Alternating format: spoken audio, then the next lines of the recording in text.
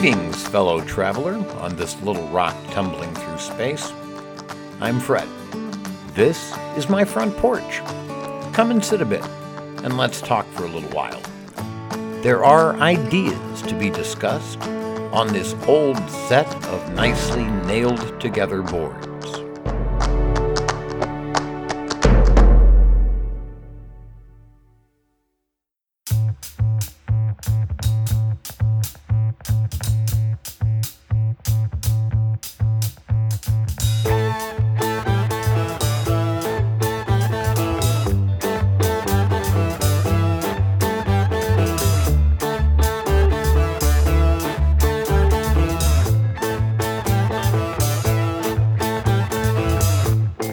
Money. It's a crime. Share it fairly, but don't take a slice of my pie. Money, so they say, is the root of all evil today. But if you ask for a raise, it's no surprise that they're giving none away. Away, away. Pink Floyd. Let's begin with where we must certainly agree. Money has no value of its own.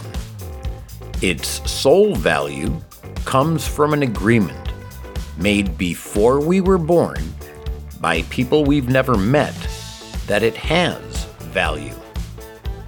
A bottle of water is more valuable than a $100 bill. I can drink the water, it helps keep me alive. I can't drink the bill. I also can't eat it. I can't use it to help my crops grow. It has no actual value beyond the mysterious agreement that it does. This becomes relevant now because the holy economy, which some believe is more important than human life, and which is built around printed pieces of cotton and linen, is obviously collapsing. Unemployment is skyrocketing. We are bailing out both corporations again, and now, to a much lesser extent, a few workers. It is by no means universal. If you are behind on child support, which usually indicates you didn't have enough money in the first place, you don't get the help. If you make too much money, you don't get the help, unless, of course, you make obscene amounts of money, in which case you get vastly more help. If you don't have a bank account on file with the IRS, you will still get some help, but it will take much longer. In short, some of the workers are deserving, while others are not. Homelessness is, for the first time in recent memory, becoming an issue people in the middle class fear. Why? More people may be facing it soon, because we can't earn pieces of cotton and linen with symbols printed on them. We could vastly reduce homelessness fairly easily. There are between 17 and 18 million empty houses in America at the moment, depending upon whose estimates you read. There are roughly 500,000 homeless people in America. We have more than 30 times the empty houses as people who need a home. Why don't we give them homes? Money. We have more than enough food to feed everyone on the planet. I quoted this in an earlier article. The world produces enough food to feed everyone. For the world as a whole, per capita caloric availability and food diversity, that is, the variety of food groups in a diet, have increased between the 1960s and 2011. This growth in food availability, along with improved access to food, helped reduce the percentage of chronically undernourished people in lower middle income countries from about 30% in 1990 to 92 to about 13% 2 decades later. A principal problem is that many people in the world still do not have sufficient income to purchase or land to grow enough food or to have access to nutritious foods. That's from worldhunger.org.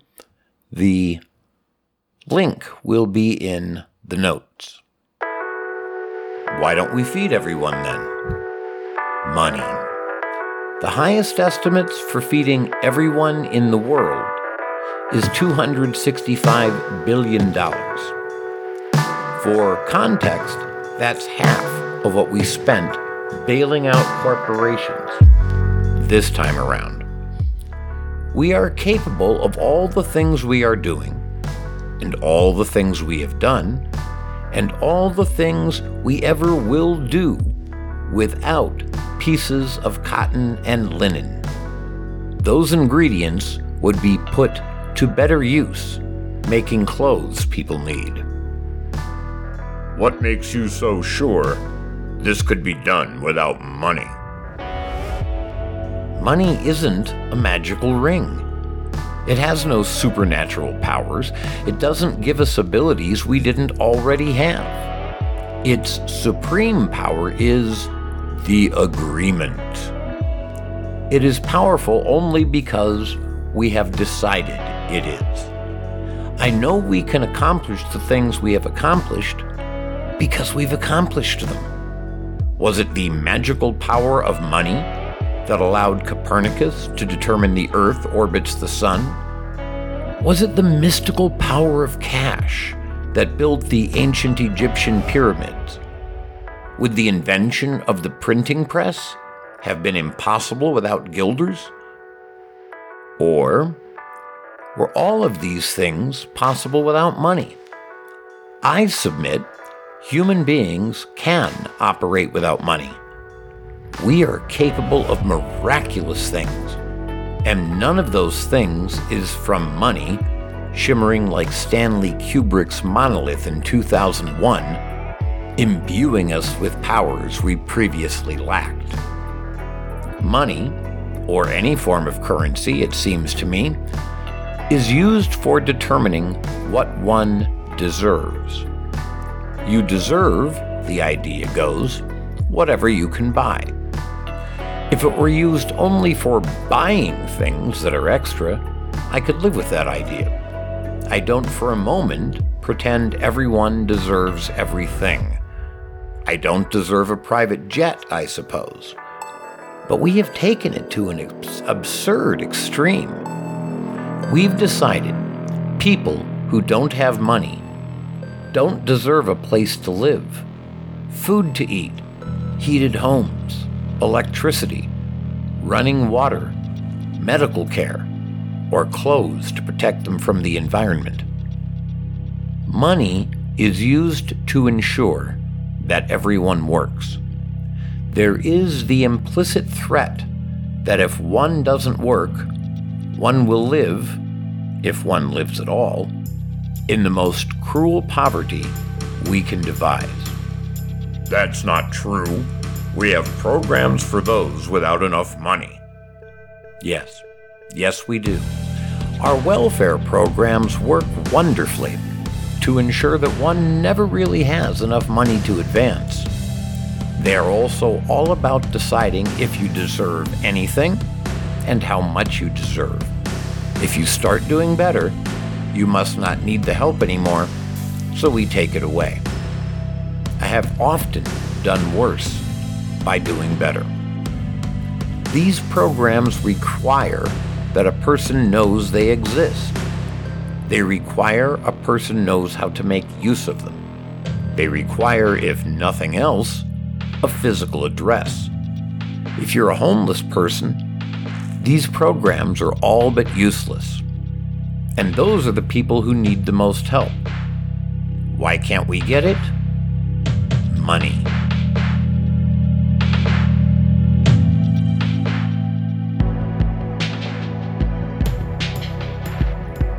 What is the function of money?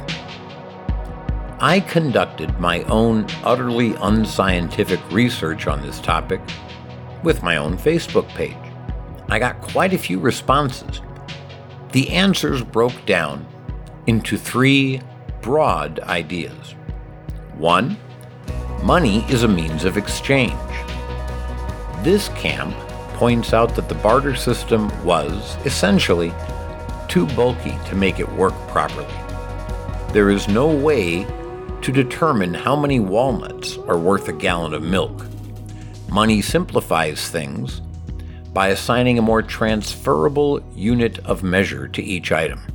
A bottle of water is never going to cost $5,000. A new car will never cost $10. We can even things out, and it makes trade easier. 2, money is a motivator. These folks believe money is used to get people to do things we don't want to do otherwise. Very few people really want to dig ditches or clean toilets, but if you pay them for it, you can get them to do it. 3, money is a tool for establishing power. The people in this group believe money establishes who will be in charge and who will follow orders. The more money one has, the more people will do what one asks. There are outliers. One said it was a means of doing God's work, although I was unable to follow the argument. See if you can understand it. I'm quoting now. Money doesn't just mean bills and coins. It can be as simple as doing something for someone who does something for you. That sounds like a barter system to me. There were a couple of different outliers, and I admit I liked them very much. 1, hold power over others and keep slavery alive. Another along the same lines, an imaginary number to enforce class hierarchy. I spent enough time thinking about these ideas that I believe I have enough information to address them all.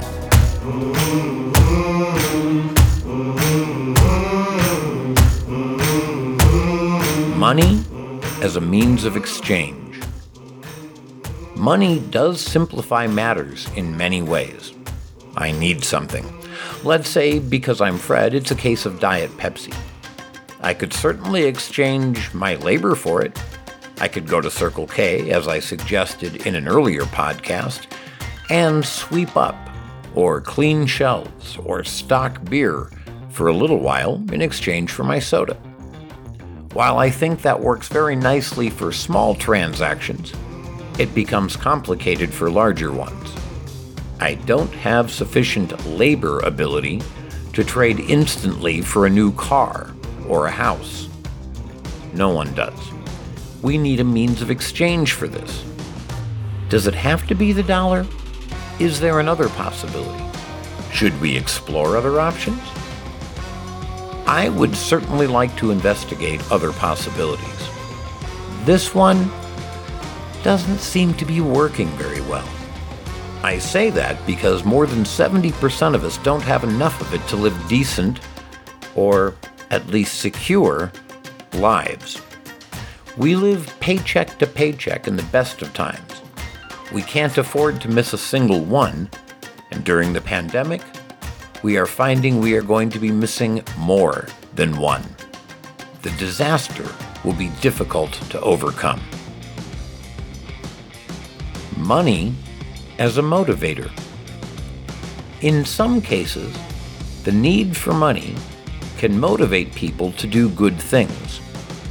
We may do useful things in the pursuit of money.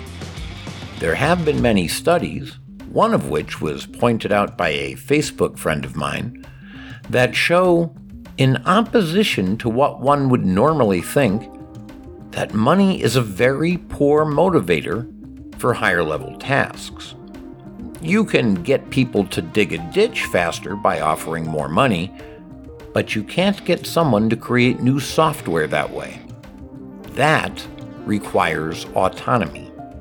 Allowing someone to work something out in their own way makes it possible for them to think creatively in ways that money doesn't bring about.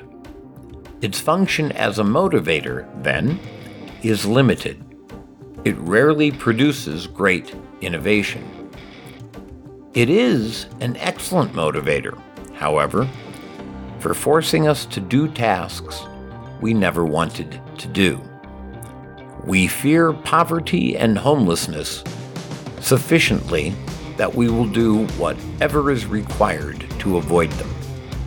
And for me, this is the next and worst function of money.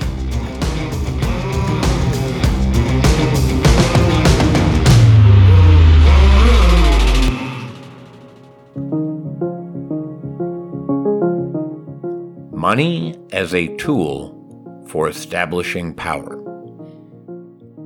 This is where money becomes evil. Far too many of us believe the myth that a person's value can be determined by the amount of money we have. This is simply untrue. Bits of printed cloth, as we have already demonstrated, have no inherent value. Possession of those bits of cloth and coins shows nothing reliably. Having large amounts of this may show me that you worked hard. They may show me you have a rare and valuable talent for which people are willing to pay. They may show me you made a significant contribution to society. They may show me none of those things. They may show me that you stole them. They may show me that you won them. They may show me that you have done unethical or immoral things to obtain them. Possession of these shows me nothing certain about you. It is impossible to determine your value to society, to me, to humanity, based on how many of these pieces of inherently valueless bits of cotton and linen you have. What they grant you, or any of us, to the extent that we have them, is power. I would go further. They grant you freedom. They determine what you can and can't do, and when you can do it. If you have very few, you must work harder and harder for fewer and fewer of them. If you are not successful in collecting them, you will be unable to survive for any length of time. You will have nowhere to live. You will have nothing to eat. You will have no access to medical care. You will not be able to get new clothes. You will be completely the rugged individual. You will be Thoreau, but without Walden Pond, because someone owns it now and you're not allowed to be there without paying. You're not really allowed to be anywhere without paying. So, you will work. We will all work. We will do as we are told, if someone, please, will let us live in something better than the dumpster. We are brought to this state by money. Those of us who have the largest stacks of cotton cloth get to do whatever we wish to do, within the law, whenever we choose. If it's illegal, we can still usually get away with it. That's not cynicism. It's an honest observation. Those of us with the most give the orders. We decide how much the poor get. We are, for reasons passing understanding, superior to those who have less money. We are more important. We deserve it. This is what we have been asked to believe since before I was born. I decline to believe it.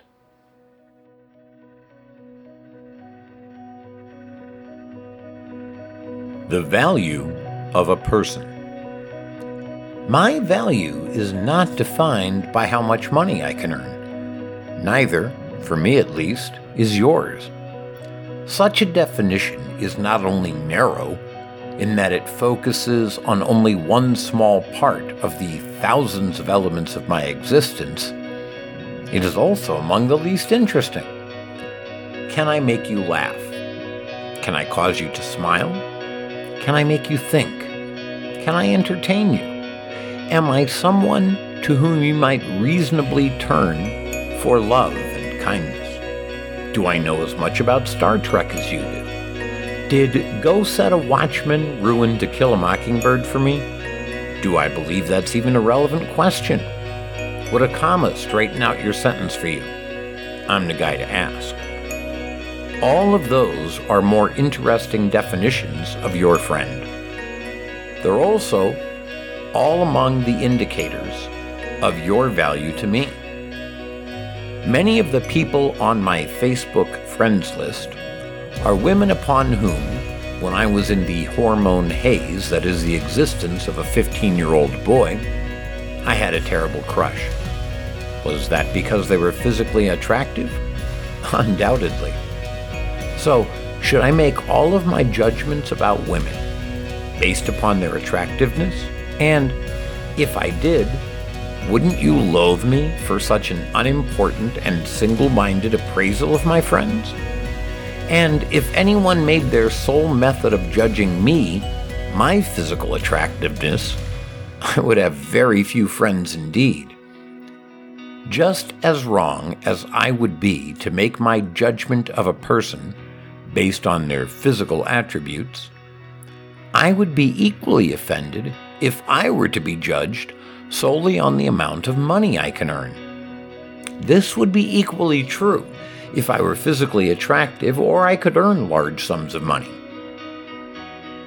Why then are we willing to make such narrow judgments about strangers? I refuse to believe the only value of someone else is how much money they can earn, or how physically attractive that person may be. And I believe all people, simply because we have been born, deserve the basics of living. I know many people who publish memes of blank pieces of paper that are the list of all the things the world owes you. I can't agree with that. Neither you, nor I, nor any of us ever asked to be born. We simply were. We were the fastest sperm, but we didn't even ask to be that. And we survive on this planet only because others, at some point, took care of us. In fact, we all rely on each other in greater or lesser ways to survive even now. Someone has to grow our food. Someone has to pick it or slaughter it. Someone has to package it. Someone has to ship it. Someone has to stock it on the shelf. Someone has to sell it to you. And that was just lunch. We depend on each other. Is that socialism? I don't know. We can debate economic theories another time. I'm simply pointing out that, as John Donne told us, no man is an island entire of itself.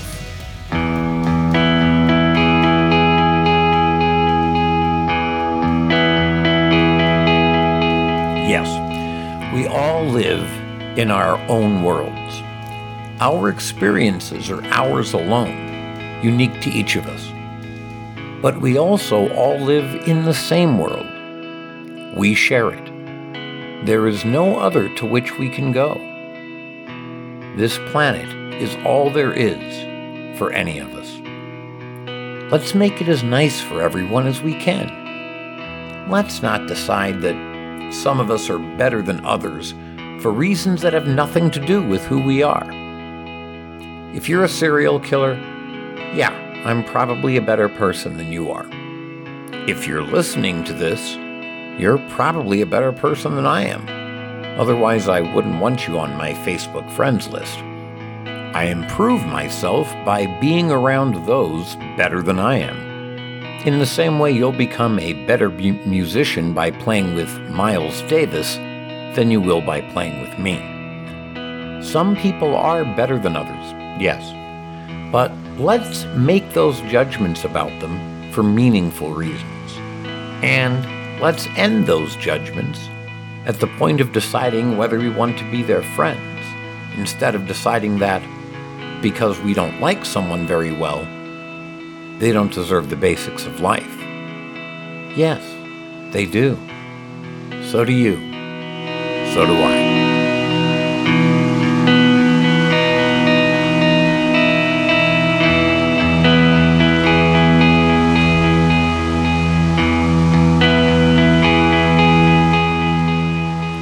What should our future be?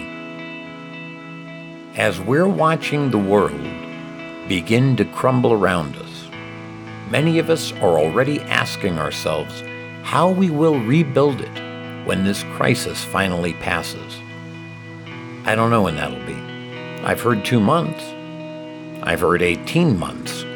My crystal ball is broken, so I can't tell you when we will be able to return to what we have been taught to believe is normal. I would like to ask, though, what the new normal should be. What have we learned from this crisis? I would like to believe we have learned that, as we're all in this together, as everyone now tells us all the time, all of us matter. And perhaps we will begin to reshape the world so that all of us are free to choose for ourselves. We don't all need to be wealthy. We don't all need to have a 4-bedroom house. We all do need somewhere to live, though. We're all going to need to eat then, just like we do now. And maybe we can rebuild a world that provides those things to everyone. If we're going to have money, it would be great if everyone had enough to survive. That's all I'm asking. I'm asking to free everyone from wage slavery. I'm asking that, if nothing else, we grant everyone a universal basic income that ensures we have our basic needs met. This isn't a wild, irrational idea. It's a lesson I think we need to learn. I'm not alone in this. I certainly didn't invent the idea. I see it, though, as an inescapable fact that all human beings matter. I do, you do, we do. Let's develop an economy that will care for all of us. How do we do that? Nope, I don't know that. But I would love to start by recognizing that all of us count. Let's begin with that idea, and then find out, as my favorite fictional president was fond of saying, what's next?